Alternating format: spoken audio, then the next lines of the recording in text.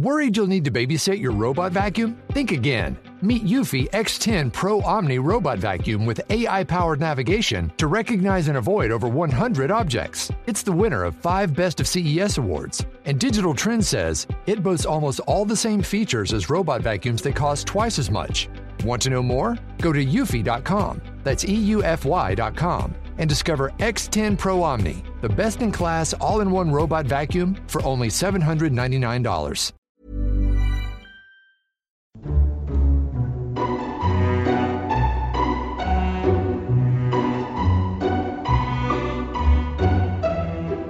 Hello and welcome to Lore Watch, a roundtable freeform discussion about lore in the games of Blizzard Entertainment. I'm Ann Stickney, one of 2 lore-focused writers from Blizzard Watch, and I've got the irreplaceable, of course, co-host Joe Perez with me today. Hey, Joe. Ooh, I've upgraded to irreplaceable. That's awesome. You are irreplaceable. When you're not here, we're a little sad. Speaking of not being here, Matt Rossi is not with us today. He had some technical difficulties, so we're going to have to duo this show. Oh, no. We can manage. It's all right. Hopefully he'll be back for the next show. What have you been up to, Joe? Painting. Lots and lots of painting. What kind of painting? Well, I actually get to share this publicly, so it's kind of cool, and there's going to be pictures very, very soon. So in 2015, Blizzard gave all of their employees resin statues as a thank you gift. I believe it was their holiday gift. It was the Lost Viking statue. Ooh. One of my friends who happens to be a Blizzard employee commissioned me to paint this. You're painting the Lost Viking statue? I am painting the Lost Viking statue. Pictures should be up sometime either this week or the next weekend coming before I ship it out. So they are going to be fully painted. Everything's going to be taken care of for that, and then it's going to ship. And if everything goes according to plan, either he's going to have it display on his house or at his desk at work. And either way, I'm super excited for this. That's pretty awesome. Yeah, I haven't seen anybody else has gotten to paint one or has painted one. So this, to my knowledge, is going to be the first one. And I'm really, really excited about that. Aren't they resin? They are resin. So what does it take to paint one of those things? Knowing how to prime it and then knowing how to seal it. Resin actually is what most miniatures are made out of. Yeah, my little Blizzard statue that I got, the one that they gave out as like the Orc and the Wolf. Yep. Yeah, the Orc and the Wolf. I have that one, and that one's resin. Yeah, and those are actually already pre-painted too, because that's not tinted resin. Like if you cut into it, it's gray in the middle or something. It's gray probably. in the middle. Yeah, I have one too. But it's one of those things where if you prime it properly, use the right cleaners and everything to make sure it's prepped, it's like painting anything else. So it's super fun. The only thing is because it's bigger, it uses different techniques. Because when things are super, super small, you have to exaggerate all the contrast so that everything looks proper. When something's big like that, you have to sort of tone it back and find this middle ground between flat color and extreme highlights. So it's a super fun challenge. It's more like airbrushing. Or you want something that looks kind of like airbrushing. Yeah, definitely softer transitions between the colors. More blending. Yes, much more blending. Gotcha. I'm about to get into painting dolls because my sister has Really? gotten me into her weird hobby. Yeah, it's sort of like painting miniatures, only they're like ball-jointed dolls. This is something that she's been into for like a couple of years, and then she just insisted. She didn't insist. She said, we should do this because it would be fun and a fun sister thing to do. And I'm like, okay. Can I make it an elf? And she goes, yeah. I'm like, okay. So I'm just going to like make a blood elf out of the thing. I don't know how I'm going to do it yet because they're fairly standard. She ordered one for me as like an early birthday present and was like, you have to come out and I'll show you how to paint everything. And apparently there's like layers involved and sealant. Mm-hmm. And I don't know. It's all very crafty, but I'm okay. All right. I'll do crafty things. I'm game. She also does miniature painting, though.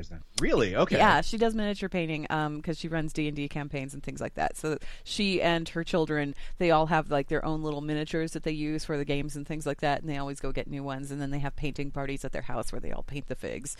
That makes me really happy.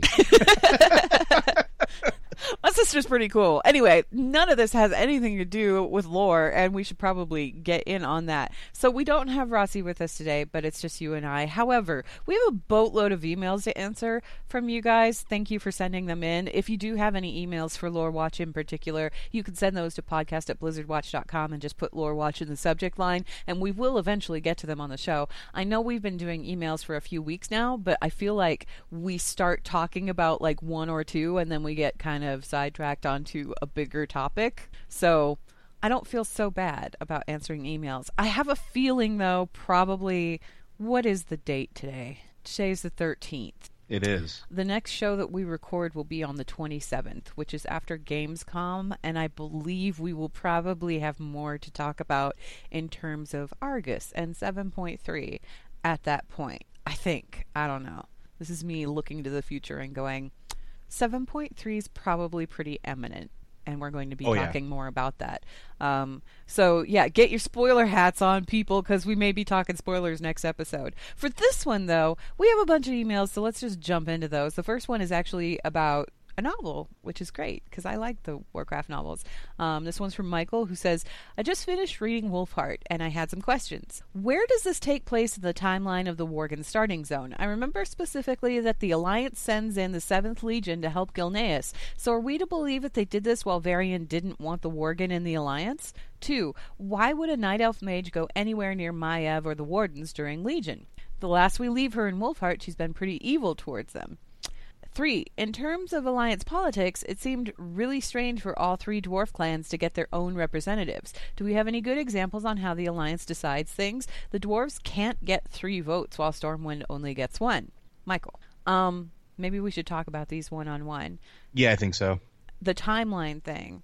Didn't you, like, at one point, I remember you wrote an article about this, I think when Wolfheart first came out, like, that kind of pointed where the timeline was, wasn't it? Yeah, I sort of placed it. I mean, I was writing a review of the book, but I sort of placed it in the correct spot. Okay, so here's what's going on here. The Alliance sent in the 7th Legion to help Gilneas. Yes, they absolutely did. Why? Because the Forsaken were attacking, and the Forsaken are an enemy of the Alliance, and Gilneas was, at that point in time, an important strategic point in the Eastern Kingdoms, because this is just northwest of Stormwind. If you look on the map there, you look at where Stormwind is at, and you just go up and over to the left just a little bit. Gilneas is like right there. If Sylvanas and the Forsaken had been able to take that coast, they would have posed a much more direct threat to Stormwind and the Alliance territories. And I think that they kind of wanted to curb that a little bit, but they also wanted to offer aid, because of course they wanted to offer aid. I mean, you're looking at a human kingdom. It is a human kingdom. Did Varian want the Worgen in the Alliance? No. Did that mean he wasn't going to help them? No. Well, I mean, it goes to the whole military thing. Just if you follow purely that line of thought, right? Yeah. You have a couple different options. One, you hit the nail on the head. It would have been a port city that would have gave access very close to the capital of the human empire, essentially, at this point. The only one left, really. The only one left besides Stormwind itself, like as far as ports go, that are massively accessible, that they could have docked troops, thousands and thousands of troops, without any sort of, well, opposition whatsoever. And there's no way Stormwind could have gone out to meet them, because again, at this point, where's Kultiris? Where are they? We don't know. We don't know what they're doing. We don't have them to rely on. You also have to keep in mind too that this all took place right at the start of Cataclysm. So it was at the end of Wrath of the Lich King, right? Yep. Okay. What happened during Wrath of the Lich King? Well, I mean, lots of stuff. Battle for the Undercity. Yes. Varian was very particular about his feelings about the Forsaken during that particular campaign. He was not about to let the Forsaken get away with anything. And not only that, but it's also one of those things where, too, like, he doesn't know necessarily how Forsaken are created, but he does know that they are primarily created from human corpses. So if you let an entire human kingdom fall to the Forsaken, chances are they're just going to bolster their numbers from it. You can't let that happen. Like, it's just something like even if you don't understand how it happens, you just know you can't give them a source of fresh soldiers. And the thing is you can offer another country aid without saying, hey, would you like to be a part of my country? Exactly. Gilneas took that help and then turned around and said, hey, can we go ahead and join up with you guys? And Varian was kind of like, I don't know about that. It's one thing to help somebody that needs help. It's another thing to take in people who were very, very clear about their feelings. Keep in mind that when Gilneas withdrew from the original alliance of Lordaeron, they were not polite about it. Nope. They just up and took off. That not only did they up and take off, they up and took off, and then they constructed a wall. Well, and that's the thing. And that's the thing, too. Like, not only did they do that, but when they were asking to come back in the alliance, they weren't just asking to be purely, oh, we're going to go to whatever your whims are. It's like, we would like our place back in the alliance. We want our equal footing back. They came crawling back, essentially. Yeah. But they didn't beg to be subservient either. Like, they were like, we're still going to be us. We'll help. We want to be part of this thing. We want a voice too. But you're also looking at, the man who was asking for all of this was Gen Greymane, who was the one who basically gave the original Alliance of Lordaeron giant middle finger and said, I'm out, dropped the mic, walked out of the place. So is Varian going to be particularly happy with Gen? No. It makes his reactions a little more understandable when you think about it that way, because Varian was, at that point, the leader of Stormwind. Varian watched his kingdom fall apart. He watched his father murdered, like, right in front of his eyes. He was just a kid. And then he went back to Stormwind after this whole successful campaign by the Alliance of Lordaeron, and then everything started falling apart up north. Like, everything started falling apart up north. Between everything that happened during the Second War with the Seven Kingdoms and, Alterax's betrayal, all of that stuff. And then after that, there was the plague, and Lordaeron was just no longer there. I mean, that had to have affected Varian pretty heavily, too, because Tyrannus was kind of like a second father to him, almost, after he lost his own. And you start considering how much life was lost just because you didn't have access to, more troops, or Gilneas had the resources and the troops to make a considerable dent in anything that was happening up north, and they didn't do it. Which cost people dearly in the alliance. They didn't do it. And Varian has, I think we can safely say, over the course of his lifetime, Varian had a little bit of a problem with forgiving people. However, they helped him out, and I think by the end of the novel there was a really good understanding between Varian and Gen, and I really liked the resolution that was reached there. If you haven't read Wolfheart, I would really recommend it. Honestly, it's by Richard Knack. It's probably, I think, one of the best books Richard Knack has written as far as the Warcraft books goes. It's easily my favorite. I would agree. Yeah, I would agree. Yeah, there are some amazing scenes in there, particularly the dynamic between Varian and Anduin is just kind of like nail-biting. Ooh, it's interesting. Okay, so second question. Why would a Night Elf mage go anywhere near Maiev or the Wardens during Legion? The last we leave her in Wolfheart, she's been pretty evil towards them. That's a good question. I mean, I can't say I blame her. I mean, looking from her point of view, mages caused a whole lot of trouble. I mean, magic users caused, at least 3 great events that caused almost catastrophic failures of the entire world. Yes. Specifically, Night Elf mages. So I understand where she's coming from, and that's sort of her job, is to be skeptical and cool and mean to anybody that might cause a problem. She has to. She can't befriend them. She can't instantaneously love them or be, happy-go-lucky with them. She has to be critical of them, because if she doesn't, what else is going to happen? I find Maiev a very interesting character for those reasons and other reasons as well. But a lot of it is she very much stands for the traditionalist kind of night elf. Mm-hmm. And by traditionalist, I mean the traditions that were formed after the fallout from the War of the Ancients. She was there for the war. She saw what happened. She saw the fact that these highborn sorcerers let that power go to their heads and started making deals with the Burning Legion. She saw what that did to her people. She saw the fallout from that civil war. Her brother was directly involved with the whole thing too. And he was almost murdered by Illidan because he tried to stop Illidan from... Well, he actually confronted Illidan after Illidan decided, hey, I think I'm going to make a second Well of Eternity because that won't go wrong ever. and Maiev was in much the same mindset as anyone else there when they looked at those actions, they went, what are you doing? Do you know what this thing did? You were there for all of it. You saw how many people died. You saw everything that happened, our world has been splintered into pieces, and you decided to make another one of these? Are you completely insane? And when I feel like her resentment towards Malfurion started the moment Malfurion refused to execute Illidan.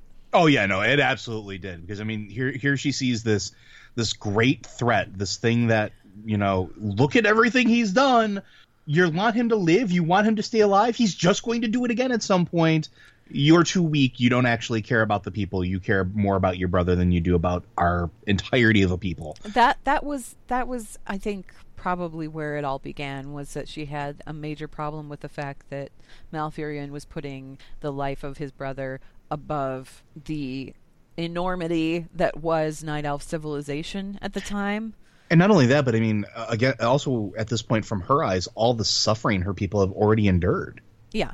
And he's like, no, we're just going to imprison him. I think that's part of the reason why she volunteered so readily to watch him. Mm-hmm. Because she wanted to make sure that if there was ever a moment that he stepped out of line, she would be the one to kill him. Now that I actually think is interesting, because I'm very surprised that she didn't find a reason to kill him. Well, he was kind of imprisoned and not really doing much of anything. Like, sure, but I mean, he shifted left the wrong way. Yeah, but I mean, he wasn't making any kind of trouble or anything. He was just sitting in a cell for 10,000 years. And I mean, I guess if she had wanted to, quote unquote, find a reason, maybe she could have. But the thing is that Maiev is honorable, I think. Yeah, and I feel like find that she's an honorable creature, despite the fact that her beliefs are a little bit skewed. She wants to do the right thing, but her idea of the right thing doesn't necessarily line up with everybody else's idea of the right thing. Does that make sense? It does, and I think it ties directly into what we're seeing in Legion too. Yeah. Because I mean, she does have these personal views. She makes them very well known, but she has this sense of duty, and that's why I think it's fascinating. Because she has a very strongly ingrained sense of duty. I mean, when they made her a warden, she said, "Okay, that's what I'm doing," and that's what she did. That's my life for 10,000 years in the Barrow Dens. That's where she was doing her job, and she made sure that she did her job, and anybody that she trained under her was also doing their job. What I find fascinating about Maiev is that, you know, when Illidan broke free, all of a sudden she came to life because she had something to do again. She had to go get that guy. She had to go hunt that guy down. She had to go chase him. She went all the way to Outland to get him, but it was okay because it was her job and she was going to do her job. And once Illidan had been defeated at the end of, you know, the whole Black Temple incident, he says, "You're nothing without me."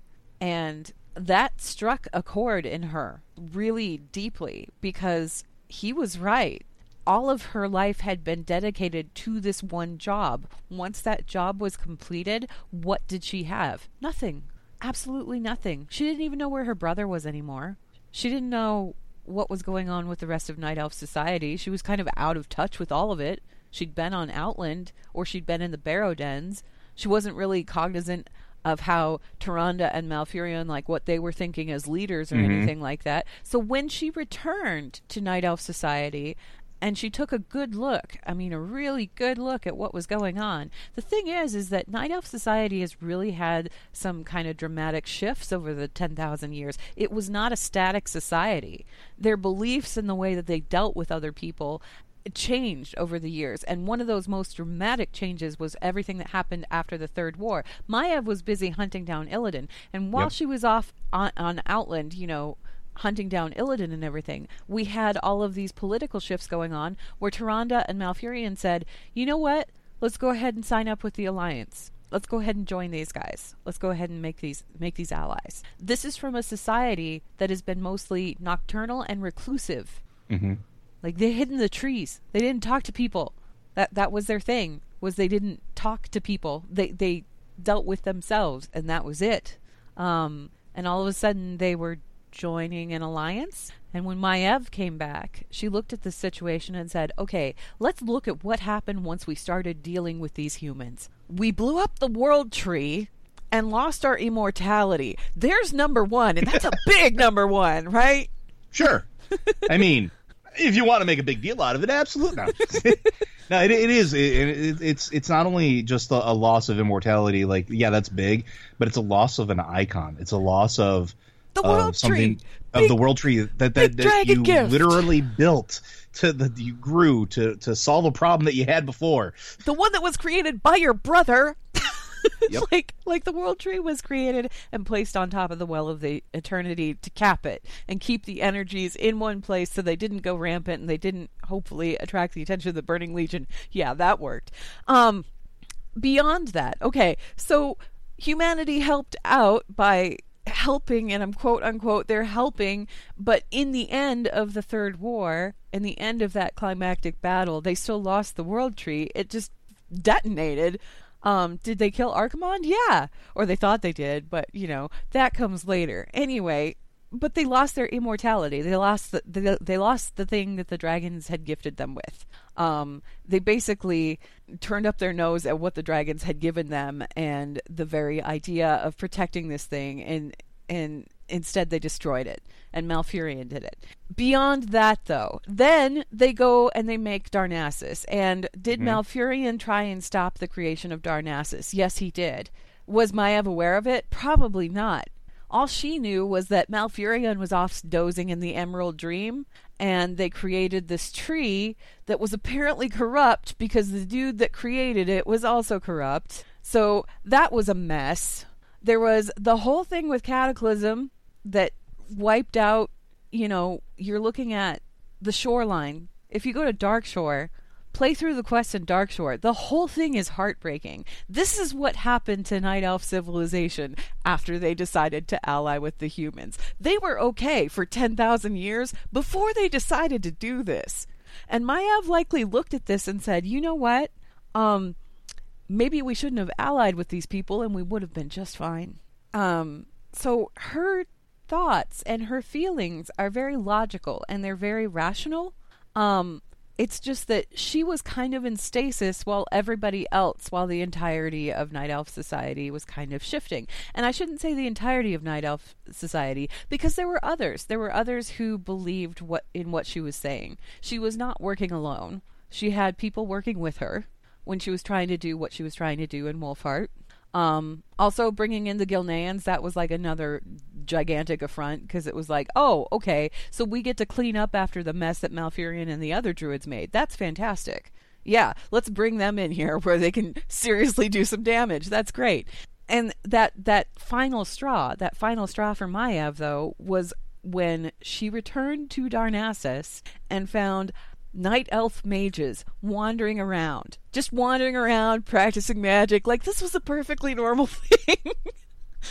And she remembers the War of the Ancients. She remembers what these people did. And she can't fathom the sheer amount of stupidity that is going on right now in her eyes. Because all she's expecting is War of the Ancients Part 2. Guess what she's got right now, kind of? War of the Ancients Part 2. Yeah. Burning Legion is back in force, and what is she going to do about it? So yeah, I don't necessarily think that everybody was aware that Maiev was responsible for what was going on. I think the wardens that were out on the Broken Shore, I don't know if they were aware of what Maiev was doing, and nobody really mentioned that whole thing where, she, tried to commit a few acts of murder that were probably not very well received. Like, we haven't seen what Maiev's been doing beyond that. We haven't seen any interactions between Maiev and Tyrande, or Malfurion for that matter. That's a really good... We haven't, have we, this expansion? No. And I keep waiting for it, I mean, it feels like that should have happened by now, almost. Yeah, that shoe should have dropped. Now, granted, Malfurion and Tyrande, they were distracted by the Emerald Nightmare. While Maiev was basically, at this point, following Illidan, and now that he's woken up. So, I mean, they are doing kind of two different things. If we make the assumption that they're kind of happening simultaneously, sure, but it's odd. It really is odd that they have not interacted, unless she's purposely avoiding it, which is also a possibility. She may have just not wanted to deal with them at all, and just kind of one of those things where it's like, I have other things I need to worry about. I have other things that require my attention. I don't have time to worry about what they're doing. Well, and they're not actively interfering, so okay, go do your thing. I'm wondering if Jared is kind of keeping her separate too, because we don't know what he's doing either. That's true. We haven't done anything with him since he rescued her. Yeah, So that's true. good question where he's at.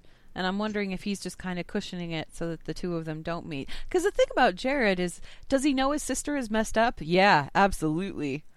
He's fully aware of how much she's messed up, but she's still his sister. So he still kind of wants to protect her and make sure that she's safe because she's pretty much all he has now. His wife died.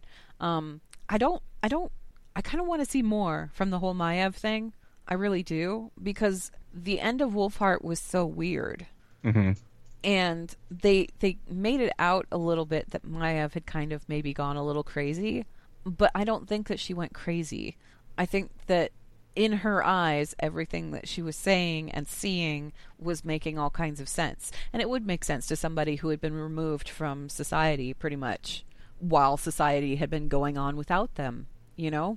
And that raises a good point too, though. Like it's one of those things where she has been doing so many other things that, I mean, honestly, what else? She's already got enough to worry about, and it's one of those things where anybody who has seen anything that she's seen, yeah, you'd probably come off as a little broken too, because we are the sum of all of our life experiences. Her life experiences haven't exactly been the best. So, and then to go back to mages, when you see mages go off the deep end and you see what problem, tapping into that arcane energy can cause. And to your mind, it is caused by the arcane energy. You don't know the full story because you're not a mage yourself. You don't know how they became corrupted. You just know that they did. So your assumption is that mages just, when they delve too deep, go mad. And when they go mad, big things happen.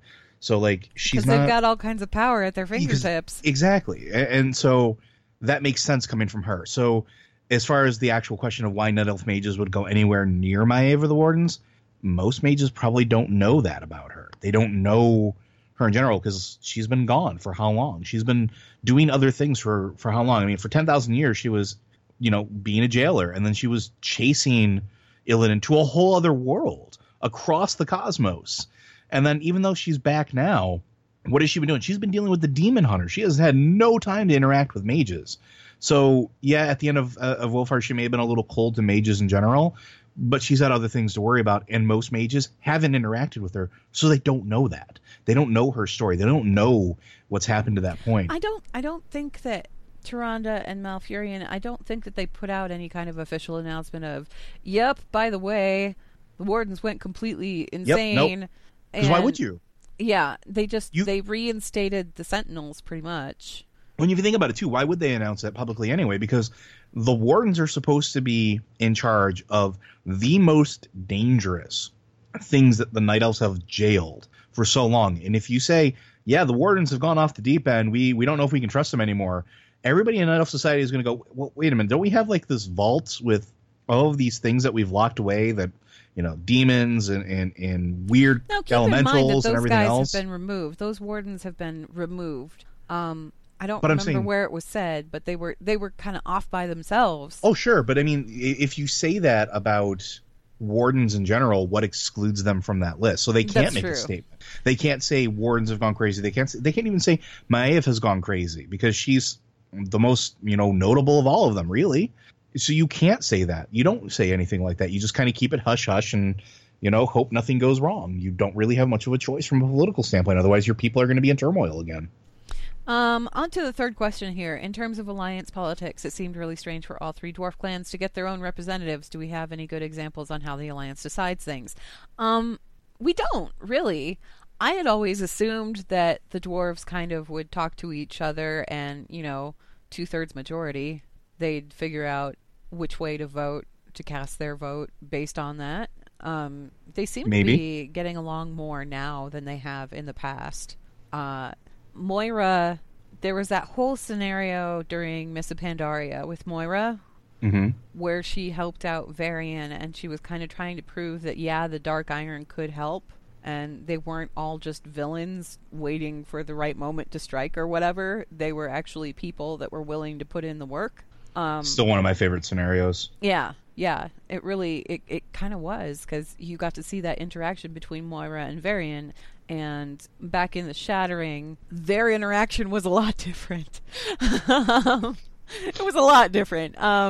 As far as the the dwarf clans go and how they relate to each other, I mean, they have the Council of the Three Hammers, and I feel like the council itself consists of one vote towards whatever, rather than they get 3 votes. But I mean, I could be wrong. I don't think that we've ever really gotten the ins and outs on the mechanics of how this sort of thing works. No, I don't think we have, and I think the closest we've actually gotten to it is what was represented in the movie, which is a whole separate universe. But yeah, you know, we're making the assumption that each faction only has a single vote or voice, and maybe that's not the case.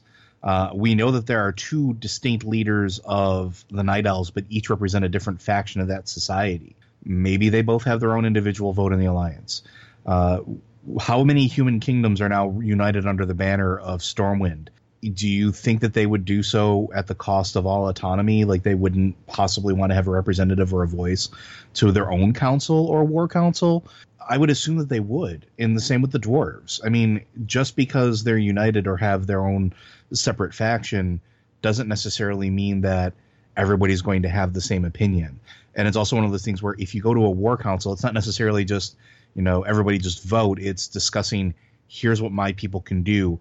And with dwarves in general, the Wildhammers are very different than the Dark Iron, and what their specialties are and what they can do. And both of them are vastly different from the Bronzebeards. Exactly, because if you look at the Wildhammers, that's your shamanistic society of dwarves. They don't really have mages, so to speak, but they have shamans up the wazoo, and they have a completely different work. They're also out in the open world, and the Bronzebeards and the Dark Iron both are kind of like, not so much. Exactly, and the Bronzebeards are very much the warrior clan. They are super into that militaristic style of protection, and then you have the Dark Iron who excel at the arcane arts.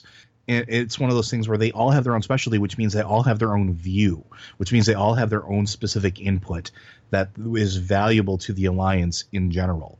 And I think, to me, I think that would be more how it would be set up. Not necessarily that they get 3 votes versus Stormwind only gets 1. It's, okay, what is your perspective on this? What do you think from your side? What do you take away from this? And I think that's where the strength of the Alliance really comes in versus the current state of the Horde, if anything else. Because, I mean, current state of the Horde is not exactly equal input, we'll say. But Alliance, I think that's more how they work. They want to work together to understand what are our options, what is the best thing we can do for survival, what are our choices. And so I think thinking about it in terms of vote is maybe necessarily the wrong thing. Yeah, I don't know if it comes down to like simple matters of votes. I believe in Wolfheart they actually did they cast votes about whether or not Gilneas should be allowed into the Alliance. And that's the kind of situation where, yeah, okay, I could see votes coming into play because you're debating whether or not you should let another group of individuals into your whole faction, your whole organization. And yeah, that I could see coming down to votes. But yeah, I don't know. We haven't really gotten a whole lot of, hey, here's exactly how politics works on Azeroth. Not gonna lie. Yeah, it's kind of I would love to see more of that, though. Yeah? So this is something that I know is not necessarily a popular opinion. I love court intrigue. I love the way that it works, which is why one of the things in Legion that I really loved was Court of Stars. I loved the event where you had to sort of, intermingle with the high society and gossip. And gossip and things like that. Because I think when it's done really well, it adds incredible insight to not just factions, but, the individuals of those factions that are forced to interact with everybody else. And when you have such interesting groups as the Alliance has, when you have, gnomes, which don't necessarily always agree with dwarves, that don't necessarily always agree with elves or the humans, and then you have the sub-factions within each of those groups. Yeah, absolutely. That's something I want to see more of. I want to see more of that interplay because I think that's when you get really more to the meat of those races. Have you played Dragon Age Inquisition? Oh yeah. The whole Hallam Shiral thing. You must have just ate that up with a spoon. I did. But that's the stuff I love because it's so rich. Yeah. I like those kind of scenarios because there are many layers to what's going on. There's that glossy friendly layer that you present to everybody, and then there's that scheming layer right underneath that where it's like everybody is actually trying to take advantage of each other, but they're trying their best not to let everybody know. that's what's going on. So it's interesting. I do like seeing that interplay. I did like the Court of Stars. I thought that was a pretty cool scenario, or cool dungeon, excuse me. Michael, I hope that answers your questions. If not, hey, we talked about it a lot. Anyway, our next email is from Spencer, who says, based on the way Tomb of Sargeras ends, I have a simple question that has profound implications. Did Illidan pull Argus out of the Twisting Nether, which seems counterproductive to killing the Legion permanently, or did he pull Azeroth into the Twisting Nether? What does this answer mean for the entire conflict with the Legion? Thanks, Spencer. This is actually something that I was thinking about, like, yesterday. Yeah, this came up in guild conversation during raid one night. Yeah, because it was like, okay, if Argus is in the sky and the Legion is there, but the sky is not the Twisting Nether, then if we kill the Legion on Argus, does that mean that they aren't actually dying? In which case, I don't know what about is that. the point to this assault? I have a different theory. So when Illidan completed the ritual, when he used the Sargerite keystone to do all that stuff, where were we? We were in the Twisting Nether. We were on a ship. We weren't on Azeroth. Yeah. So but we weren't at Argus either. Not yet. And I think what he did is I think he used it to basically do exactly what the Dark Portal did on a bigger scale. I think what we're seeing is that he opened up literally a tunnel or gateway between the two, that he folded time and space to connect the two. Not that they're right in front of each other, but they can see each other like looking through a pane of glass. The way that I've heard it referred to is that he basically tore a hole in reality. Yep. Between Azeroth and Argus. So, yeah, the planet is not physically present in the sky. It's like we're looking through a gateway where the planet happens to be right there. It's a planet-sized gateway, and the planet is right there. And considering the amount of souls that he put into that spell to begin with, even to set the anchor, yeah, I absolutely 100% believe it, because I'm pretty sure he used more souls and more arcane energy than Gul'dan ever did to try to open up the Dark Portal. Yeah. So having something that massive, not even remotely surprised. Well, he was also using the Stargrite Keystone to kind of Which help was also a massive facilitate force that. of And energy. Yep. Yeah, that thing is way more powerful than anyone would ever think. In the Illidan novel, he uses the Keystone to basically hop between worlds, like astral projection, kind of hop around and things like that. And that's how he maps where everything is, because the Keystone sort of keeps things. It's like a giant map of all of these different gateways, so you can hop from place to place to place. Yeah, it's the keystone that ties all of the Legion demon worlds together, and that's its entire purpose. So it has the coordinates for every single one of them. Right. It's basically the map. It is the big map, because he was hopping around blind for a while there. Haha, Demon Hunter pun, but not really. So I feel like when we go to Argus, the reason, okay, maybe kind of 7.3 spoilers, but not really, because, I mean, we know we're going to Argus. We're taking a dimensional ship to get to Argus. We're taking a Draenei dimensional ship. Note, I say dimensional ship. It's not a spaceship. We're not just flying up into space. We're traveling between dimensions. We're traveling through this rip in reality. And I feel like that's why we need that there. We can't just have mages make a portal. Maybe we can have them make a portal once we reach the other side, but we can't, like, stand on Azeroth, look up there, and go, okay, I'm going to create a portal to that place. No, you've never been there. It's across realities. We have no idea what's there. So we have to take a ship to get to it. And since those Draenei ships, they're dimension hopping ships. They aren't a traditional spaceship where it's like, oh, we're going to take off and fly into space with the rockets and everything. It's not like that. They hop around.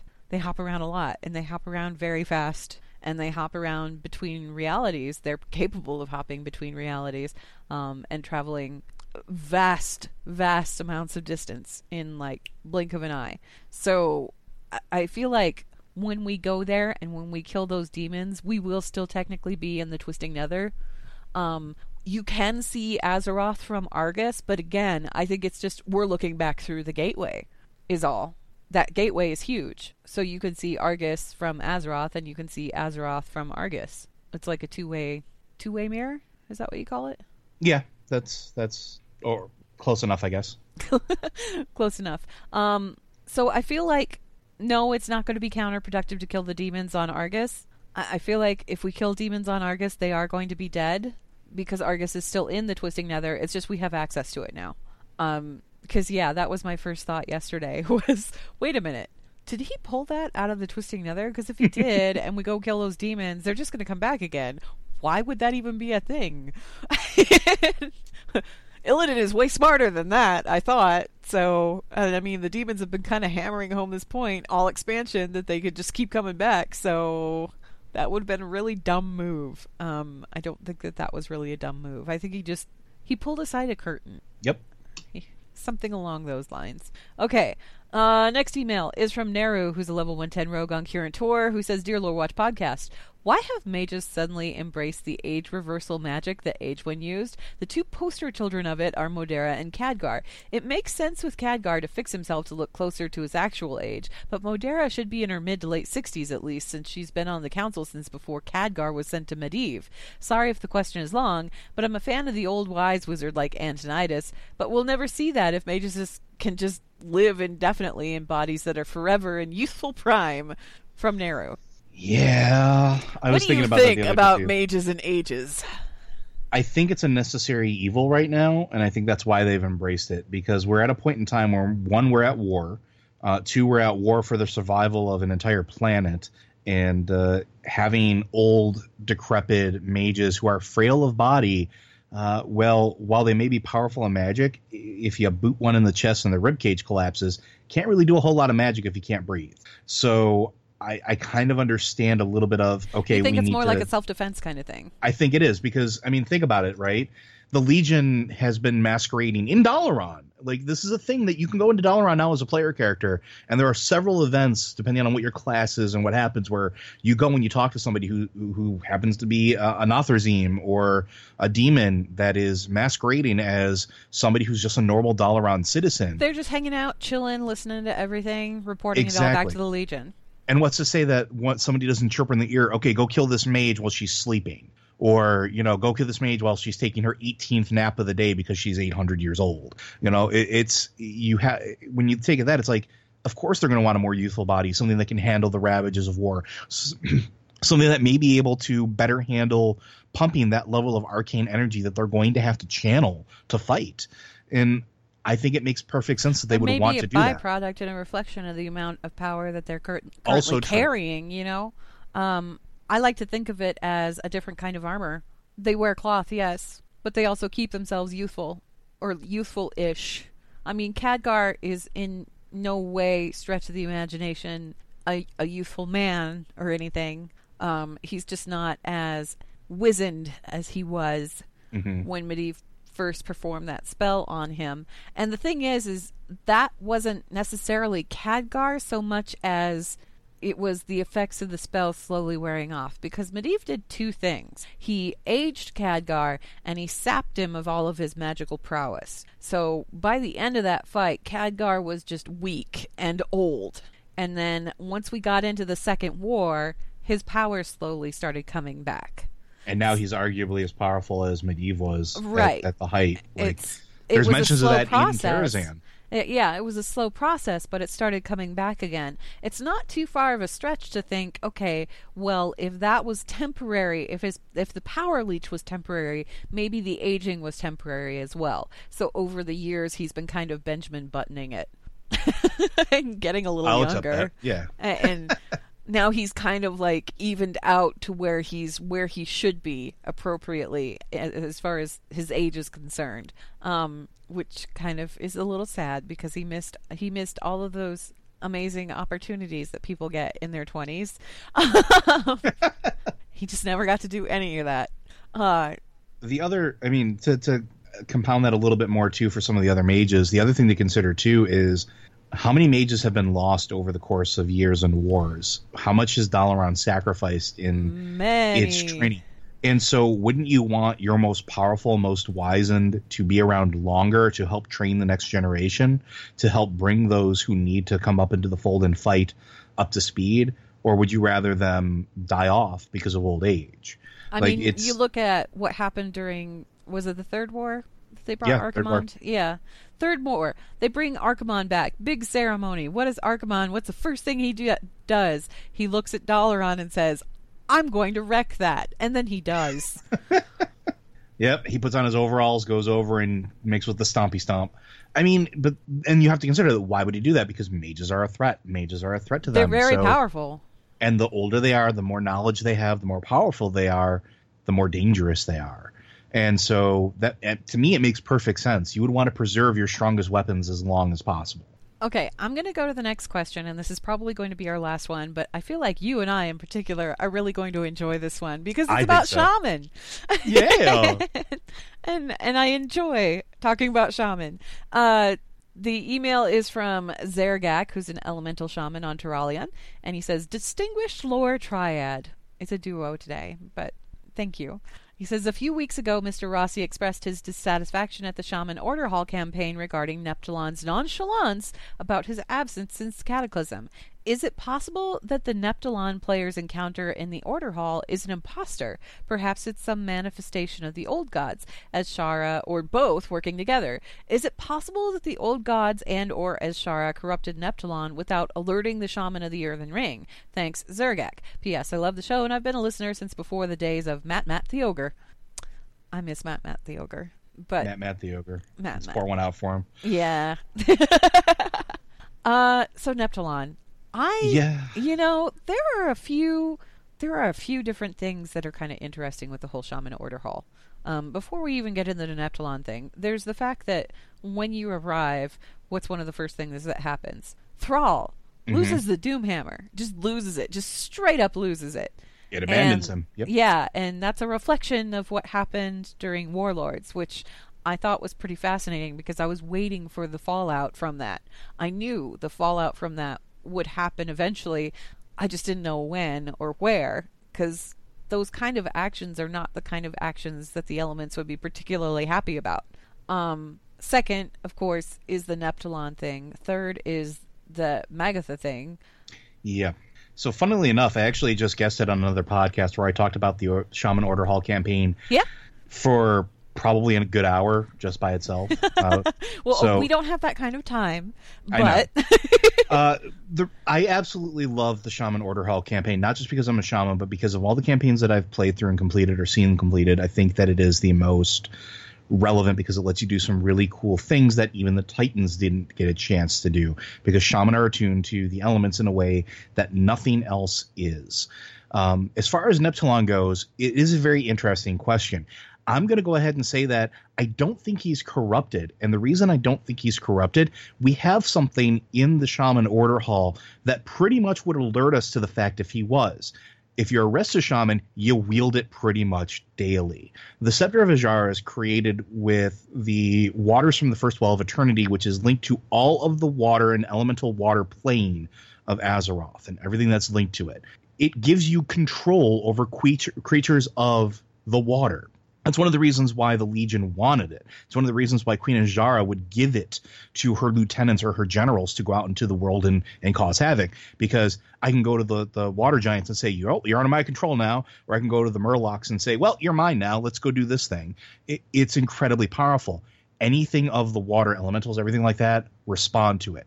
I'm fairly confident that such an arcane artifact would say, yeah, he's not actually made of water. This is probably bad. Or it would have had a violent reaction of some nature. This is me spitballing a little bit, but I'm going to say that something crafted from the blood of a Titan itself would alert us to an old god corruption in some capacity. Okay, but where did we get that scepter from?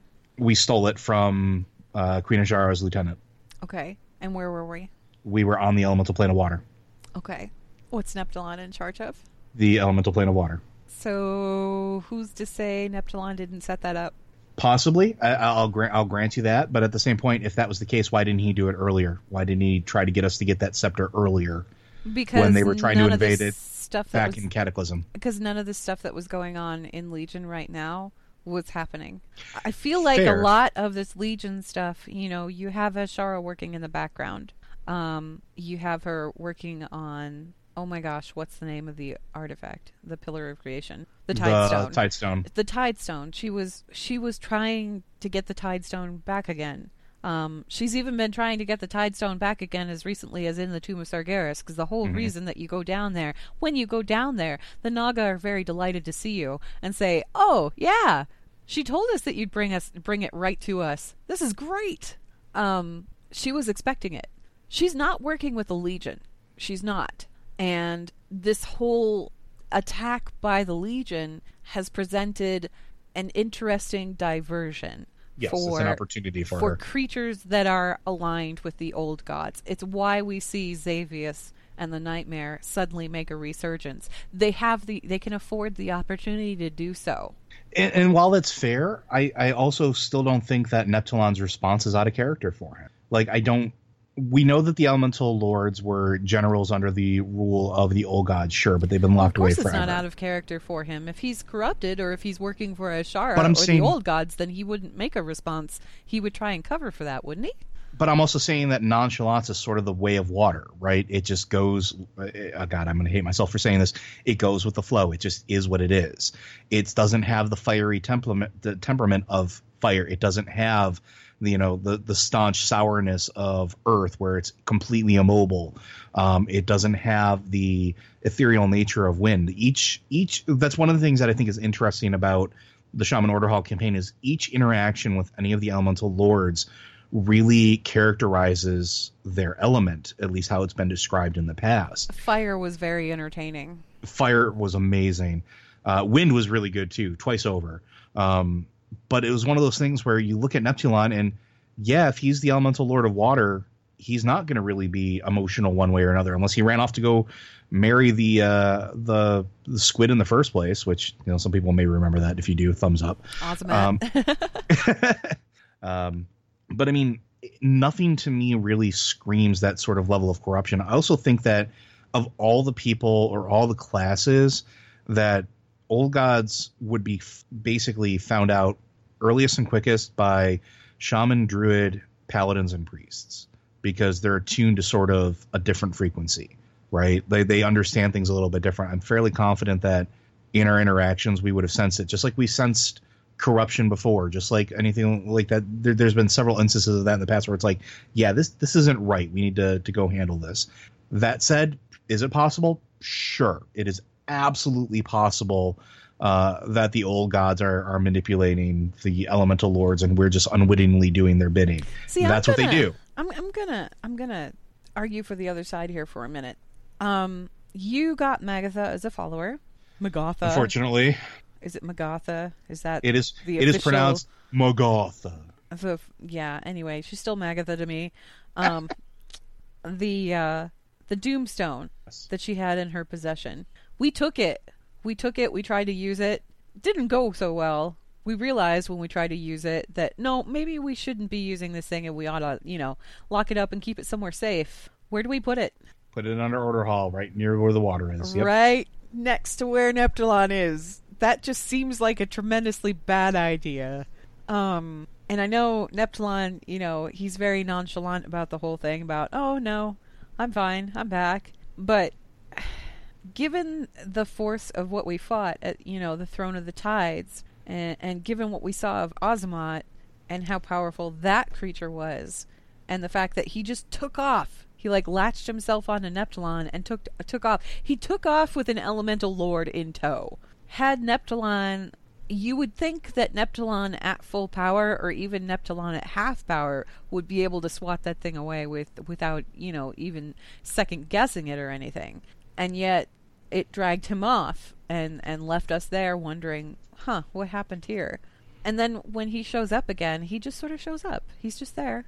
Like he never left. And he doesn't really answer any questions or anything about where he's been. Well, we got to put that in the context too. Part of the reason that they were there to begin with is because he refused to side with Deathwing and the old gods. Right. That was the whole reason that during Cataclysm we actually had to go to the Abyssal Maw and get him. Yeah. Or save him, even though we didn't get a full chance of doing that. And they explain it later as Neptulon does manage to break free of Azamat, but again, it's I don't know. It's interesting. If he managed to break free of Azamat, why wasn't he there helping us during the whole Cataclysm thing? It's like, how long did it take him to break free? That's true, and we also don't know what happened in between. And I get it. That's a huge blank space. There's just a big gap there, and that gap could be anything. And I tend to lean towards the idea that the old gods, in particular, they've kind of woven themselves into this space where the elements are working for them. I mean, they worked for them during the Black Empire. They established the elemental lords to work for them during the Black Empire. The elements on Azeroth were not a good thing. And they've never really been a good thing. They were lacking the spirit to kind of keep them chilled out like the ones on Draenor. So, to me, it doesn't seem too far-fetched that these elements would also be creatures capable of deception. Particularly... Well, Alakir was. We know that. Alakir was... absolutely, Alakir was. They all were, to a degree. They were capable of it. Whether or not they indulged in it is, another thing altogether. But you had, oh my gosh, I forget her name. Earth one. Therazane. Therazane, thank you. I wanted to say Thessarian, and I'm like, no, that's somebody else entirely. Therazane. You had Therazane, who had kind of removed herself to the point where she was like, she didn't want to interact with anybody. She didn't want to talk to anybody. She wasn't really very trustworthy of mortals at all. And you really had to work during Cataclysm to earn her trust.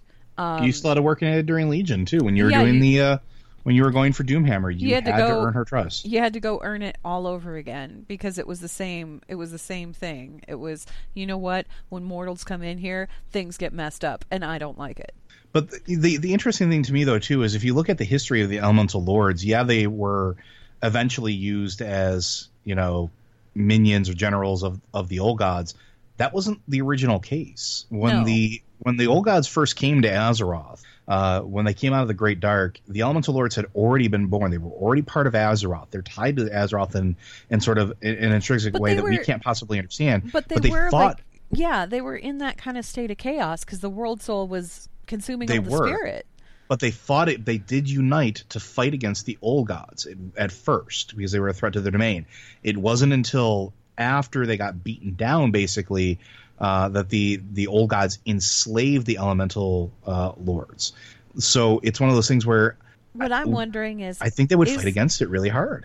What I'm wondering is there a point where the enslavement turns into a willing kind of thing?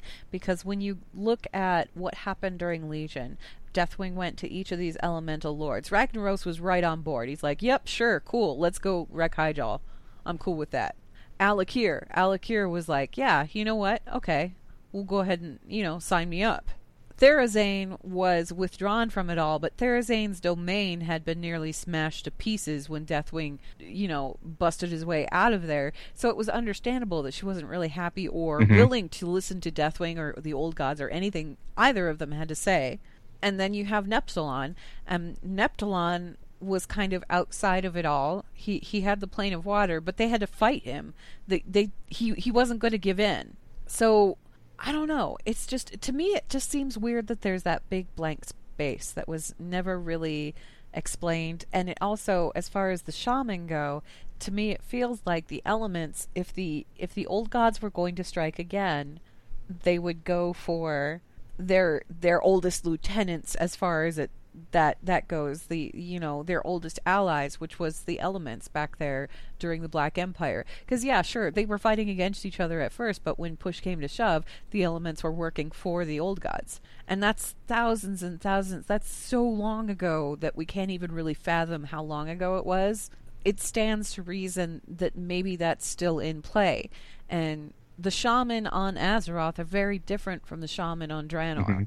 The elements on Draenor are very different from the elements on Azeroth. It all has to do with the presence of spirit. So I don't know. I really don't know. But to me, it feels like this is one of those things, one of those situations where I could very easily see it turning into a gotcha scenario when we get back from Argus and doing whatever we have to do there. See, and that's one of those things where, I could definitely see it being that. I hope it's not, because that would make me feel incredibly poor about the time that I spent doing all the stuff in the Order Hall campaign. Yeah. Which, honestly, one of the cool things about that is, as a shaman, you unite the four elements to fight on your behest or the behest of the planet, which hasn't been done since the time the old gods first touched down on the plane. Right. So I mean, it's this epic moment that I feel would be completely diminished by sort of that revelation. Can I see it happening? Sure. Do I want it to happen? No way. I mean, I guess I could see that moment being diminished, but I don't think that it really diminishes it, because in that moment it was still a very extraordinary thing. Sure, It's but just, then you were doing it all at the behest of the old gods, essentially, at that point, because Not at that all point of it. you were just used. Not all of it, because I don't think that Thunderon is working for the old gods. I don't think that, what's his name, the new Fire Lord, I don't think that he's working for the old gods or anything. I think that there's a very earnest effort put forth by all of the elemental lords, including Therazane, eventually, once you kind of regain her trust and she goes, okay, I guess I'll go ahead and help you out. But Neptulon is that odd one out. Neptulon was the one that never really turned during Cataclysm, but he also conveniently disappeared. And then he comes back now, and he's like, "Oh yeah, no, I'm fine." And out of game or out of lore and into game, like that sort of makes a little sense just because of the mechanics of how that all went down, the content that we wound up missing during Cataclysm and stuff like that. And this could also just be logically, it could just be a cheeky reference to that. On the one hand, yeah, okay, I can see that because, we were supposed to get a raid out of that. Things were supposed to happen there that didn't happen there. But that doesn't mean that you can't write over that story or resolve it in a way that still pushes the story forward. It doesn't need to sit there as a loose end that was never resolved. You can just resolve it in a different way. Blizzard has done that before. I've seen them do that before. So I don't know. I'm just I keep looking at Neptulon and I keep giving him the side eye and I keep waiting for something to happen. Particularly after that event with Magatha when we take the Doomstone and we're like, yeah, we're just going to plunk this right in front of Neptulon because that won't be bad at all. And the other side of the coin too is of the elemental lords, he's also disappeared again. Yeah. So like we have interactions with all the other ones. I can go to the Firelands, or I can go to the airplane and talk with the current ruler of those. The airplane. Yeah. But I can go to those places. I can go to Skywall. I can go to Deepholm. I can go to Firelands, and I can interact with the elemental lord that's there. You can't do that with Neptulon. No, and theoretically he's supposed to be right there, but he's not. So where'd he go? Where is he? What is he doing? Mysteries. Good question. Anyway, Zergek, I know that doesn't really answer your question per se, but the truth is we really don't know. I mean, we don't have a solid answer for that yet. I feel like if they are going to resolve it to where, yes, Neptulon was actually working under the table for the old gods all along, that's something that we will see at least referenced or touched upon soon. Because the overwhelming feeling that I'm getting is the next expansion we're going to see, it's going to be old gods related. Oh yeah. And if it is, I'm sure. At one point, we're going to have to talk about spoilers because there's stuff that's been floating around there that seems pretty much to indicate that. Okay, well, I haven't jumped into any of those spoilers yet, so I will by the time we record the next show, because I feel like we're going to be way closer to the release of 7.3, and those are all things that we're probably going to want to talk about. I have a feeling that we're going to get a lot of discussion out of 7.3, because there's a lot there. There is a lot to unpack with 7.3. It's almost like another mini expansion, I feel, kind of. There's so much material there.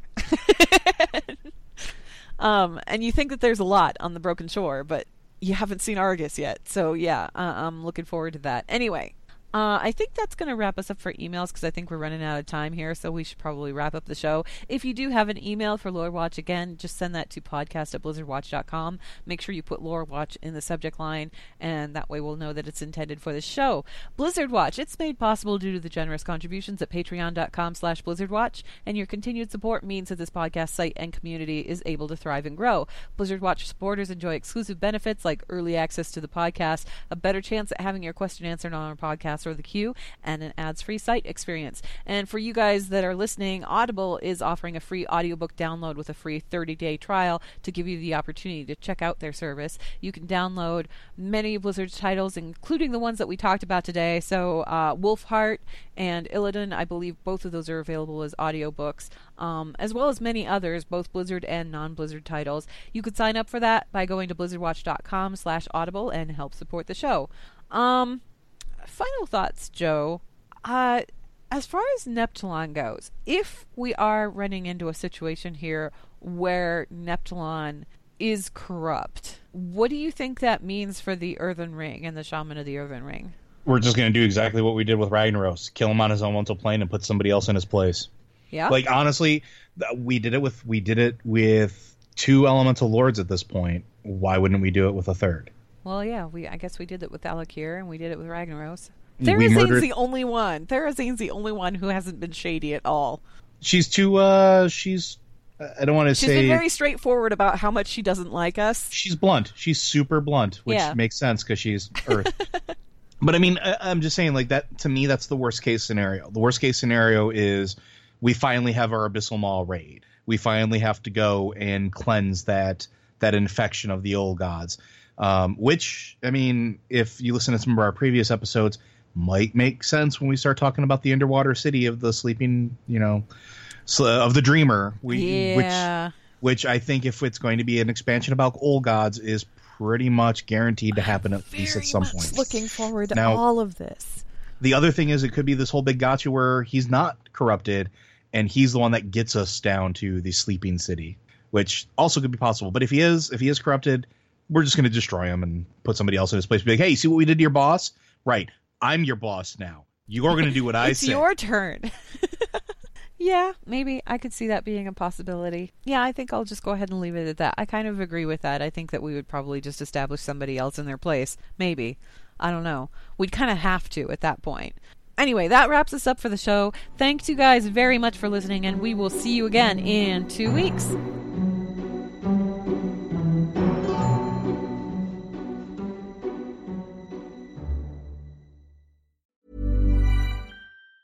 Worried you'll need to babysit your robot vacuum? Think again. Meet Eufy X10 Pro Omni Robot Vacuum with AI-powered navigation to recognize and avoid over 100 objects. It's the winner of 5 Best of CES awards. And Digital Trends says it boasts almost all the same features as robot vacuums that cost twice as much. Want to know more? Go to eufy.com. That's EUFY.com. And discover X10 Pro Omni, the best-in-class all-in-one robot vacuum for only $799.